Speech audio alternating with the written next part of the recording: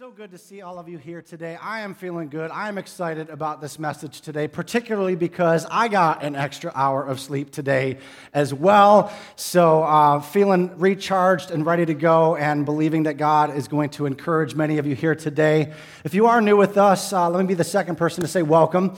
We're so glad that you're here today. My name is Pete.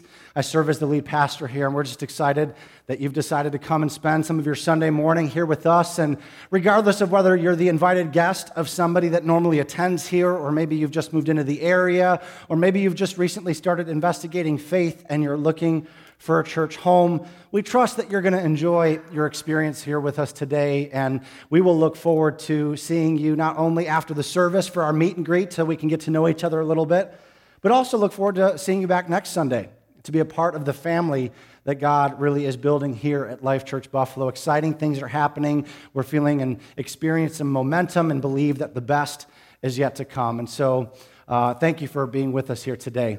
Now, before I jump into any of my topic for this fourth part of starting over, I was watching TV earlier this week with my family when I saw a commercial come on for the 2018 Winter Olympics that are starting up in just a couple of months. How many Olympics fans do I have here today? Those of you that like to watch the Olympics?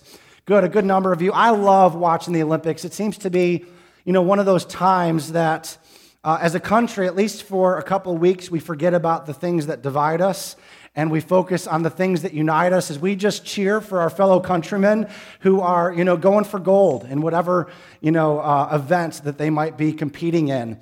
And it got me thinking about not only what's coming up, but the Summer Olympics that we just watched last summer. And last year was a particularly interesting Olympics because of some history that was made there. I don't know about you, but I'm a little bit preferential to the Summer Games as opposed to the Winter Olympics. And this past year especially, there was history that was made when one particular Olympian set a record that may not ever be broken. I don't know, maybe it will be, but Michael Phelps won his 23rd gold medal. In all of his Olympics combined, he won 28 medals, 23 of them gold. And it was just a spectacular thing to watch and experience. But those of you that know anything about Michael Phelps know that he is a very intense athlete. And he has this pre-game ritual, so to speak, a pre-swim ritual where he kind of visualizes himself winning the gold. And there was one particular moment that was captured that kind of went viral where this competitor of his was kind of doing some shadow boxing to try to psych Michael out before the event. And Michael didn't even see it because he had what is known as the Phelps face going on.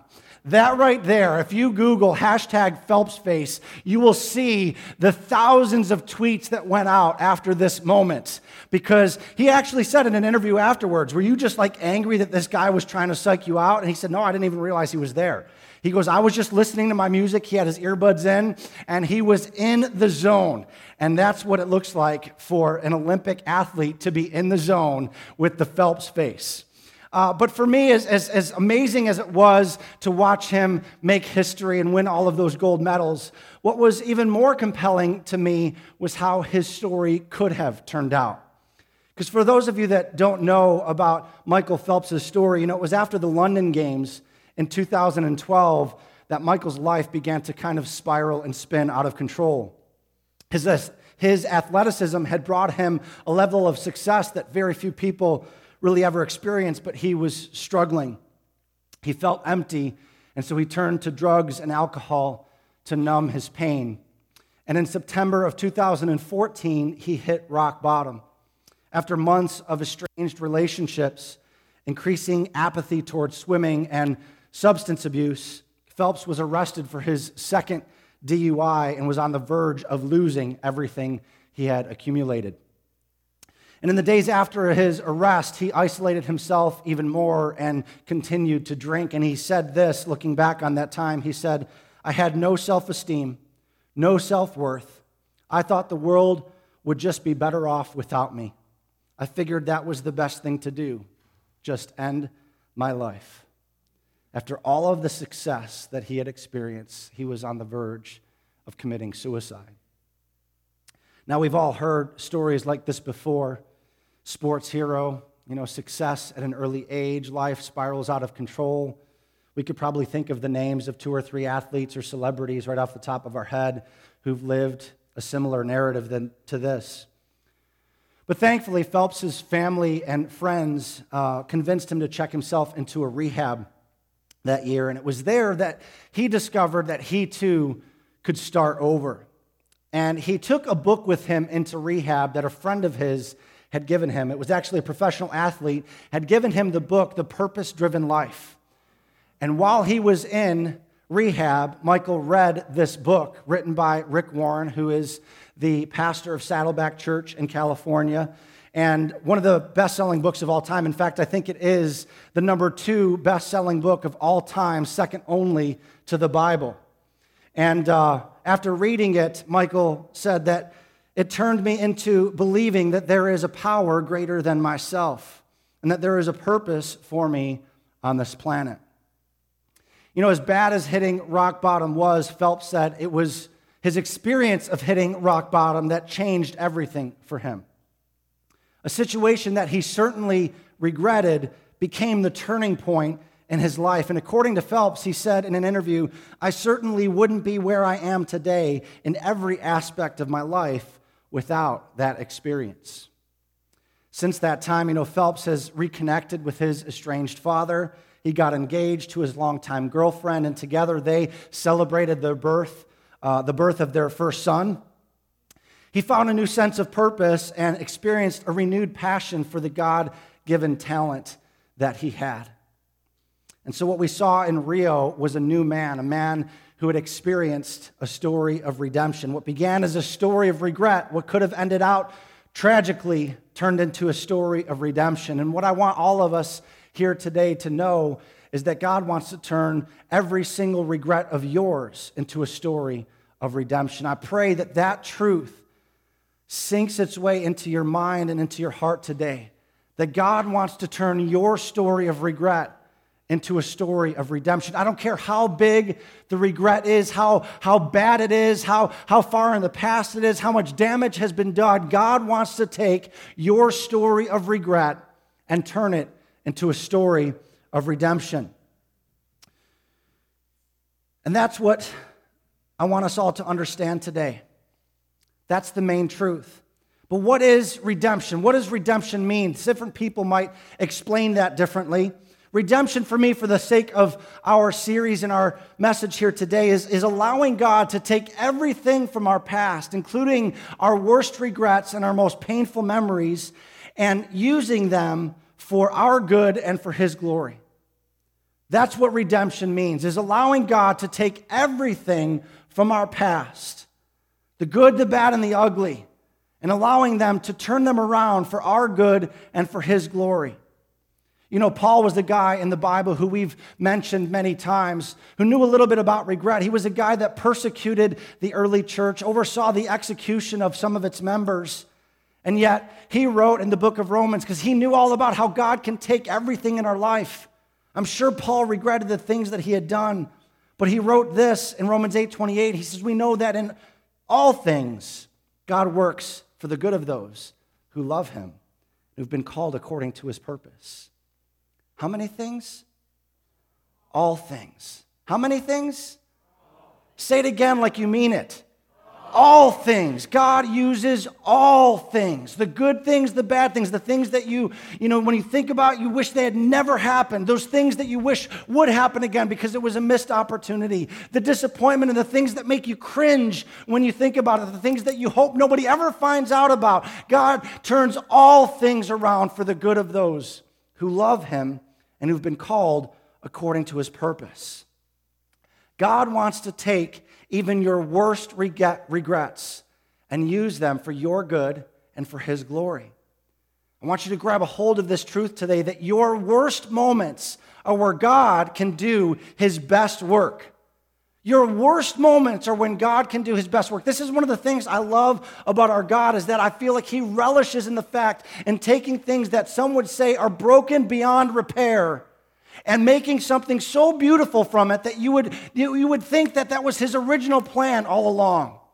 Your worst moments in life are where God can do His best work. When you're at your lowest, stuck in regret, God can bring about the biggest change. He wants to take us from regret to redemption.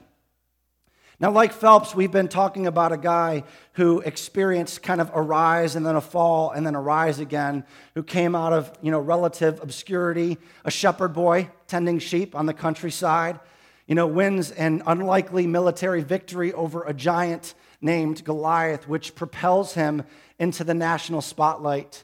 He would eventually be crowned king of Israel, wrote most of the book of Psalms, which is an honest look really into his life and his relationship with God, as David is brutally honest throughout the Psalms about what he's feeling and working through. But as we've heard and talked about, his life was not without some serious regrets. His affair with Bathsheba, the wife of one of his best soldiers, was a shocking lapse of character. And when she came forward several weeks later and said that she was pregnant, David had her husband killed in an attempt to cover it all up. And then the child that would come from that adulterous relationship would die. So much pain, so much ugly, painful stuff that he had to walk through. And listen, we've all got regrets. It may not be as extreme as David's, but we all experience regrets in life. And we've been talking from the beginning of the series about how we kind of lump or categorize these regrets into 3 different buckets. And for the sake of those of you who may not have been here from the beginning, we've got regrets of action as the first type. Things that we've done that we really wish we hadn't done. A mean word spoken to someone that damaged a relationship. Something like that. Just things that kind of make you hit your forehead. Why did I do that? Regrets of action. And then there are regrets of inaction. Those things that we didn't do that we really wish we had. Words left unspoken. Time wasted or opportunities missed, those risks that we didn't take. And then lastly, we talked about regrets of reaction. Those regrets that come as a result of things that were done to us or, hurtful events that took place that we naturally regret. And if we're not careful, we can get stuck in what we've talked about as the sorry cycle, where these regrets turn into longings that create these actions that lead to more regret. And it's this endless loop of longing and regret. And that's what this series is all about, is just realizing that we can, with God's help, start over and live a life beyond our regret. We don't have to stay stuck in the sorry cycle. But to do that, we've got to go through a process. And in the second week of the series, we learned that the first step is to recognize our regrets. We've got to look our regrets square in the face and be honest with ourselves and with God and with others that something has happened that I regret that's keeping me from moving forward in life. We've got to recognize them. And so we had an amazing experience a couple weeks ago when, we wrote down our regrets, to recognize them, to be honest with ourselves and with God, and we put them here in the cross because we know that Jesus paid a high price for the places of our pain that bring regret and shame, and He carried them so that we don't have to. But we can't stop there. We can't stay there. It's not like recognizing our regrets is going to, fix everything. So we learned that we've got to take another step. And so last week we talked about the importance of then releasing our regrets. And in almost every case, releasing our regrets will always involve forgiveness. Whether it's forgiving someone who has hurt us or asking for forgiveness from someone that we've hurt. Maybe asking God for forgiveness for sin that we've committed. Or in some cases even forgiving ourselves because we can't stop beating ourselves up over the things that we've done. But today we're going to talk about the third step of this process in starting over, which is that we need to redeem your regrets. That God wants to redeem your regrets. But what does that mean? What does it look like to redeem our regrets? As David recognized and released his regrets, God began redeeming them by giving him a son, which you can read about in 2 Samuel chapter 12. After that first child from the adulterous affair died, God would give them another son that they would name Solomon. And you know what the name Solomon means? It means God's peace. I love that. God's peace. David was finding peace with God as God began to redeem his regrets. And then God confirmed that by sending Nathan, the very guy that he had sent to confront David of his sin. He would come back to David after God spoke to him and would give Solomon a second name, a nickname of sorts, when he called him Jedediah. And do you know what Jedediah means? It means God's beloved. I love that. God's peace, God's beloved. God is telling David and Bathsheba, I know what happened in the past was not part of my plan. I know it brought a lot of pain. I know it was sin, but that's all in the past, and the past is gone. And now I'm giving you my peace, my beloved. Don't tell me there isn't anything in your life that God can't redeem.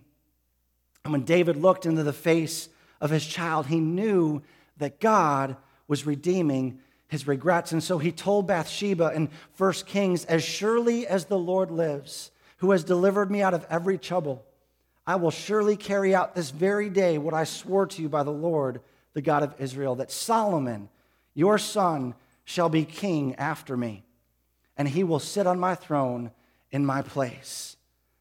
This is incredible. Solomon would go on to do some amazing things as the king of Israel. He would construct the temple in Jerusalem, the place that Jews would go to worship God for years to come. Under his reign, Israel enjoyed unprecedented economic success and peace with their enemies. But the most amazing part of all of this is that do you know who would come through the line and lineage of Solomon? Jesus Christ himself. This, when you think about this, when you wrap your mind around this story of regret turning into redemption, we're not just talking about David's regrets being redeemed. God's plan for the redemption of all of mankind came through the line and lineage of a son that would come about as a result of a murder and an adulterous affair that David would eventually bring to be his own wife. And they would produce a son that would eventually give us Jesus, who would die on a cross for our sins and redeem all of mankind. There is nothing in your life that is so big or so bad that God can't redeem it and bring about good and his glory. Nothing. And God wants to take your story of regret and turn it into a story of redemption. You know, for the last couple of weeks, we have been kind of looking at a story of a guy named Greg who has recognized and released his regrets. And so today I want to show you the third part of his testimony and see how God redeemed his regrets. So take a look at this. So I remember wrecking my car, and the next thing I know, I come to, and I have no idea where I am. None. I'm looking around, and I know I'm in some sort of hospital. I asked the guy where I was, one of the patients, and he told me I was in the state mental ward, and I just remember thinking, oh God, I gotta get out of here. And as I'm laying in this hospital bed, and the nurses are asking me to move upstairs into the nut ward again. My only motivation at that point is I didn't want to hurt people anymore. I didn't want to hurt my family. I didn't want to hurt my fiance. I didn't want to hurt strangers. I just didn't want to hurt people with my life anymore. So I made a decision to go upstairs to accommodate their desires into the mental ward. But I'd made up my mind that the minute I get out that I'm going to take my own life. That's my worldview at that point. I'm in a mental ward, and I know I'm going to take my life, and I know there is no way out. So as I'm sitting in this mental institution, and there was a woman who obviously had more issues going on than just substance abuse, but she was coloring, and she broke her crayon. And in breaking that crayon, she started shrieking and thought the world was ending and her life was over. And I was trying to explain to her that, it's just a crayon and that the world's not ending and her life's not over. In that moment, it was as if God had just whispered to me that it might not be over for me either. And that was the first glimmer of hope that I had felt in years. Years. The mental ward offered to transfer me down to a rehab facility in Florida, even though I'd been to 1 million treatment centers and I didn't think they could help me. That little voice of God that said, maybe it's not quite over for you either, gave me just enough willingness to say, okay. I'm alone in Florida. Every belonging I have did actually fit in a garbage bag. I'm kind of a mess at that point. So even though I have hope, my life, I shouldn't have hope. So if you look at the state of my life when I'm in Florida, I'm homeless, I'm jobless, I have a broken shoulder, and this charity at the treatment center is going to run out soon. And then what? I have nowhere to go and nothing to do. And so I shouldn't have hope, but God just has a way of doing some pretty amazing things. And I remember sitting, I was down there and I was at this bus stop, realizing that I can't fix all the things that I've done, and I can't fix my own life. I also realized that maybe that's not what living is about. The point I'd missed the whole time throughout these years of even trying to follow Christ is that it's really not about me. Maybe it's all about God. And so maybe what I can do instead of regret all that I've done, use that experience to be able to relate with others and maybe help show them the way out the same way that someone brought me out. So I came up and I was able to reconcile things with my family, and I went to try and make things right with my ex. Obviously that went well because today we're married. We have 2 children, a 4-year-old daughter and a 2-year-old son. The biggest thing that starting over means to me is the willingness to not just let go of the past, because it's not, people always say that, you got to let go and move on, but you can't forget what's happened. So I don't think that's the answer. When I think about starting over, what it's meant for me is to be willing to let go, instead of the past, let go of what the future's supposed to look like. This whole idea that I need to know the outcome of how to fix things, and say, okay, I am a drug addict. I did lose everything. Like, I was this ugly person. I had these hard things happen. I did these terrible things. God, how can we use those to some sort of good?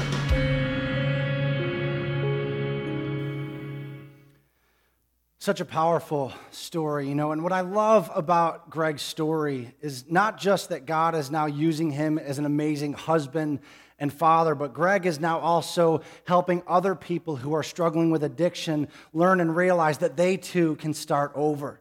God has used his experiences as an addict to help other people gain victory in their struggles and start over themselves. Don't you want to experience that in your life? I know that I do. God can bring something good out of every bad situation that you've been in your life. And so today, I simply want to share with you 3 truths that relate to how God turns our story of regret into a story of redemption. And the first truth is that we need to understand is that redemption is something God wants to do. We have to begin there. Redemption is something that God wants to do. None of us can do this on our own. And if you believe that you can, you're welcome to go out those doors and keep trying to bring something good out of something bad. I hope you do, but my experience has shown that redemption without God seldom happens. But with God, redemption always happens. But we have to believe that he wants to redeem our regrets. So many of us get stuck. Even if we think that he can, we feel like we are deserving of whatever punishment or experience we find ourselves stuck in to pay for the things that have happened. But God wants to redeem our regrets. That's why he went to the cross. He carried our shame so that we don't have to. But that doesn't mean that we don't have a part to play in this. Yes, God is the one who redeems it, but we have a part to play in it. And our part is simply to trust that God can and wants to redeem our regrets. The original word in the Greek for redeem means to rescue. To rescue. So if you think about it this way, and if I'm out in the middle of the ocean struggling for my life, trying to keep my head above water, and the waves are up and down, and I'm struggling, and I obviously can't save myself, because if I could, I would have done that already. And so what do I need? I need someone to come in, rescue me.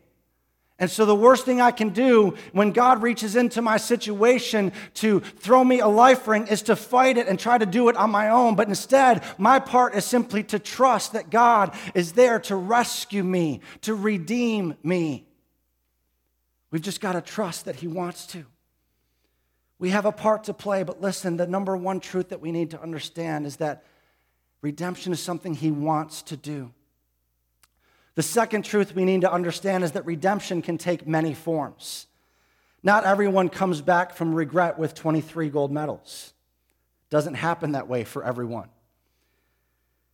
God redeems our regrets in many different ways, and it's not necessarily going to happen in the way that we want or expect it to happen. Each time God redeems someone's difficult situations or past, it's perfectly tailored for each unique individual.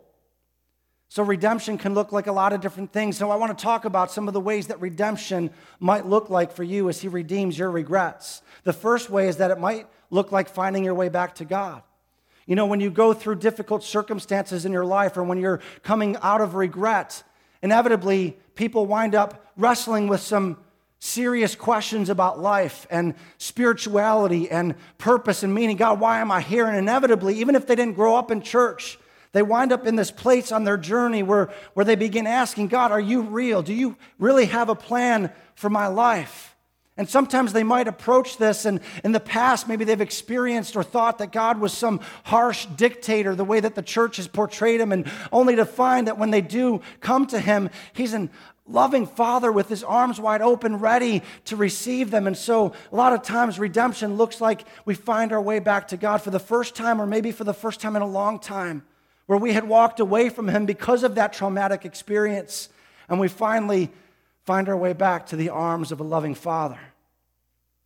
Redemption might also look like spiritual growth, and maybe that's you here today. Maybe you're finding your way back to God, or maybe you're in a season of allowing God to use this to build things in you. You know, a lot of times when we come out of regret, we reach a point where we're left with nothing else but just to kind of drop to our knees in humility and say, God, I can't do this anymore. I can't do this on my own. And this is the perfect posture, the posture of humility and surrender, where God begins to work things and build things into your life. And he says, finally, you've realized that you can't do it on your own. I want to do this with you and for you. You know, when I think about the time after my first wife left, initially, I was extremely angry with God for allowing my life to wind up in this place. And so I ran from God. I self-medicated. I was bitter. I was angry. And finally, I reached a point of dropping to my knees and saying, Lord, I don't want to do this anymore. I need you. And it was at that moment when I rededicated my life to the Lord in the 5 or 6 months that, you know, the first 6 months of 2005 are to me in my entire life. And I've grown up in and around the church my whole life. Those 6 months are the greatest spiritual growth I've ever experienced in my life as God became real to me again. It was like I got born again almost. I couldn't put the Bible down. Every word jumped off the page and it was life to my soul. I wept every time I heard worship music playing as I let the love of my Father remind me that I was still his son and he still had a plan for my life. I couldn't get enough of his presence. I was in church every single time the doors were open. And so sometimes redemption looks like spiritual growth as you find yourself in a posture of humility, and then God can use that to teach you things and build things into you, his character. So maybe that's you here today. Other times, redemption might look like rescheduling. Maybe your first business venture failed, but that taught you some things, and now you're prepared to lead a different successful entrepreneurial attempt. Or maybe you and your spouse wanted children as soon as you got married, but the first wouldn't come for many years. And in situations like this, if God is delaying giving you a gift, it might be because he knows the right time for you to give you that gift. We need to understand that a lot of times when we're getting impatient about, a gift that he wants to give us, not only is he preparing you for your destiny, but he's preparing your destiny for you. He's arranging some things in that situation that aren't quite ready yet, and so you're not ready for it yet. He's still got some character development to do in you while he prepares your destiny for you. It might look like rescheduling, but it might also look like redirection. I can think of a woman who was really wrestling with whether or not she should marry the man that she was engaged to. There was really nothing wrong with the relationship. They were both Christ followers. They both loved Jesus. There was nothing immoral happening in the relationship, and yet she was really wrestling with, is this the right person? Is this what I want for my life? And so eventually she came to the decision to end the engagement.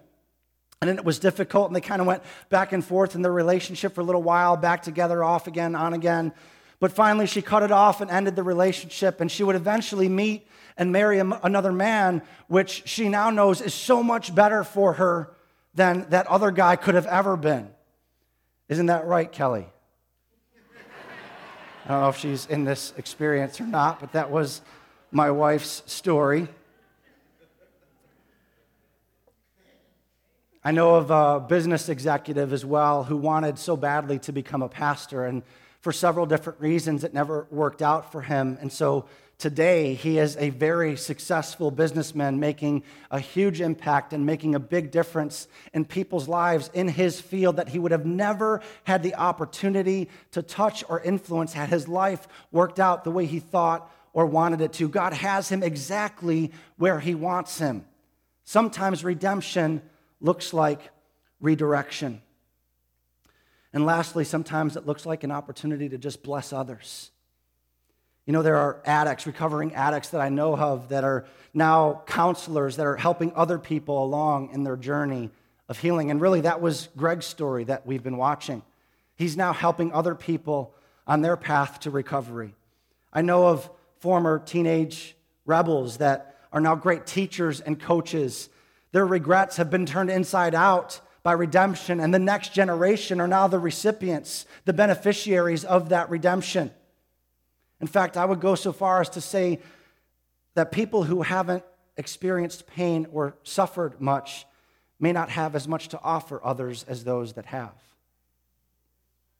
There is purpose in your pain. God wastes nothing that you've been through in your life as he weaves his story of redemption through every experience that you've been through. He wastes nothing. Redemption can take a lot of different forms, but my question to you today is, will you let God do what only he can do? Will you let him do his good work in you and through you? The last truth that I want to give you today is that we need to understand that redemption requires us to take the long view. We have to try to see things from God's perspective.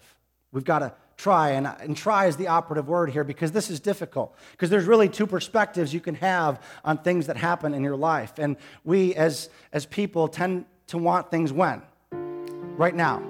We want things right now, right? We live in a microwave society. I want it your way right away at Burger King now, right? We want it right now, but God tends to see things from eternity. We want things now. But God sees things from a different perspective, and it's from eternity. And in my experience, God never seems to be in as much of a hurry to bring about our story of redemption as we want him to be. But God's timing is perfect. You know, if we go back to the story of David, he had to take the long view as well. Solomon didn't come right away and make everything better. There was a lot of pain and sorrow and heartache first. Those of you that have had miscarriages or have lost a child know the pain that's involved with losing a child. For David to see God's redemptive work in his life, though, he had to try and see things from God's perspective, the long view, and trust God. And we tend to panic when our regrets don't get redeemed right away, don't we? When we, were first married, Kelly and I got ourselves into a little bit of financial trouble. I've shared some of this with you in previous messages. I brought a lot of debt into our relationship, into the marriage, but we accumulated more when we were first married. We used our credit card to buy things that we couldn't afford, and at the end of every month, I regretted the decisions we had made to purchase the things that we didn't really need just to keep up with the Joneses. And so I wanted God to rescue me right now. God, will you send a big check so we can pay off our debt, and then we'll be able to give more to your kingdom? But guess what? It didn't happen right away. It didn't happen right now. We've been married 11 years, and we are still paying for the choices and decisions that we made in that first year of marriage. And I believe it's because God wanted to teach us some things about debt. He wanted to teach us that the borrower is a slave to the lender. He wanted to teach us what financial management and stewardship look like, that we are the owners of nothing and the stewards of everything, and that He entrusts His resources to us to manage for His purposes. But we had to take the long view, and we are this close to finally being completely debt-free with the exception of our mortgage, because God has been building character into us. But it takes the long view. Maybe your regret is a little bit more painful than debt. Maybe it's an estranged relationship. Maybe it's a failed business venture. Maybe it's a horrible accident that you were in. Maybe it is adultery. Maybe it is abuse that you incurred while you were a kid. Or maybe as an adult. Adults aren't exempt from being abused. I met with someone just last week who's in an abusive marriage, desperate to know what to do and for God to intervene. Maybe you've had an abortion. Maybe you're here and you're a student and you've made the decision to give your virginity away before you were married, and you're regretting every single day having had made that decision. Listen to me. There is no regret that you have that God can't redeem. There is no regret, no bad situation that God can't bring good out of for your life, for His glory. No regret. But sometimes that story of redemption takes months. Sometimes it takes years. The Bible is full of story after story after story of people who have experienced God's redemptive power. Look at Moses. Moses was a murderer, and yet God redeemed his hatred and his anger towards the Egyptians. But it took 40 years for that story of redemption to be realized. 40 years. But he would eventually become one of the greatest leaders in Israel's history. What about Ruth? Those of you that know the story of Ruth, she was an idol worshiper. And yet God redeemed her paganism, and she too would become an ancestor to our Savior. Jesus would come through Ruth's lineage. What about Peter? We've talked about him. This boastful, impulsive, and inconsistent man who probably cussed like a sailor. And yet God would redeem his pride and his flaws, and he would become the rock upon which Jesus would build his church. Peter's statement of faith that said Jesus was the Christ, the Son of the living God, was the bedrock and foundation for our faith that Jesus would use to kickstart his new church, his new gathering of people. God redeemed it. Mary Magdalene was a prostitute. You think she had some regrets? Absolutely she did. And yet God redeemed her life as well, as she would become a follower of Jesus Christ. Paul, we've talked about, somebody who was so stuck in his legalistic mindset that he would persecute and even oversee the killing of Christians. And yet God would redeem him, and he would become one of the greatest missionaries that would ever live. I could go on, but remember that redemption requires us to take the long view. God works in His time, not ours. As much as that can be frustrating to us, we need to realize and try to see things from His perspective. We need the long view. Redemption might look like a lot of different things. But my question again to you today is, will you let God do His good work in you and through you? I believe every single one of us has a choice here today when it comes to our regrets. Are we going to choose to see our regrets as a finish line, as that thing that we just can't get past? Or are we going to choose to start over and live a life beyond our regrets? I'm not saying that this is easy. In fact, it's a very difficult process. It's painful. It's hard. It can be complex. But it does start with a simple choice. So what will it be for you today? Will you bow your heads and close your eyes with me? We can stay stuck in our regrets, or we can start over. I want to pray for a couple different groups of people that we have here today. I think there are some people who have been able to identify with each one of the three truths that I presented to you today. And there are some people here that maybe struggle believing and trusting that God wants to redeem your past. There are others who are struggling, trusting that redemption may not look like what you want it to look like. You've had this picture in your mind of how you think God is going to work on your behalf, but it hasn't happened yet. And so you're struggling, trusting God that He's going to work it out in your favor. There are others who have been a little bit impatient and have struggled trusting God to work it out in His time, and you've not been able to keep the long view. And so if any of those three resonate with you today, I simply want to ask you to lift your hand so that we can pray for you as a community of faith, as a family. We all have regrets and we all struggle starting over from those regrets. There's hands up all over this place. And so, Lord, I just pray for every hand that was raised, every person here today that, Lord, has found themselves at some place along this journey struggling to trust that you want to redeem them, or maybe they're struggling, Lord, with how you're going to work it out and hoping it's going to be a certain way, but maybe you've got a different plan. Or maybe there's others here today that have been so impatient and have tried to get ahead of you. But Lord, you're asking them to wait, to be still and know that I am God. Lord, I pray right now that your Holy Spirit would flood our hearts and our minds as we invite you into this process of starting over. Lord, that we would see that you are able to do exceedingly and abundantly beyond all that we can ask or imagine, according to your power that's at work within us. The other group of people I want to pray for this morning are those of you who maybe are here as the invited guest of somebody who knew that you've had regrets and thought this might be a good series that you could get something helpful out of. I don't know what your history is when it comes to church or towards a relationship with God, but I think there might be some people here today who've never had a relationship with God. You've maybe been around church, maybe you haven't, but while I've been talking today, you've been sensing this tugging on your heart, and you know that Jesus wants to come in, and you're scared about that. You don't know what that means, but you're ready to stop trying to start over on your own because you've not been able to. And so if that's you here today and you want to open up your heart and say, yes, Jesus, will you come in? Will you help me to start over? Will you wash away the shame of my regrets?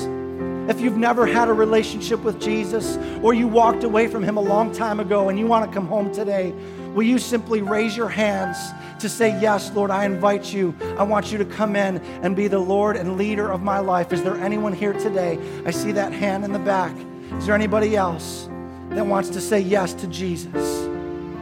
Anybody else? I see that hand over here. Those of you that raised your hands, I want all of us to just pray this prayer together. The words of the prayer aren't important.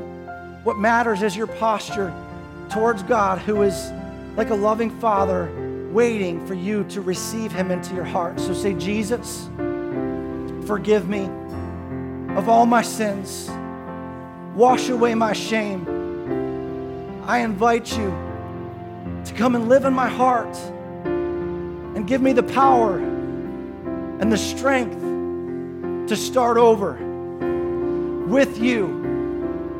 Redeem my regrets and give me a purpose. In Jesus' name. Lord, I thank you so much for the new life that just transpired, that someone's name was just recorded in your book of life, that someone just crossed over from death to life, and the angels in heaven are having a party right now because one was lost and now is found. And so, Jesus, we rejoice that your family is growing. And God, I pray that you would help all of us live out this message in our day-to-day lives to be a reflection of your redeeming love. God, we thank you for that. And all of God's people said, amen.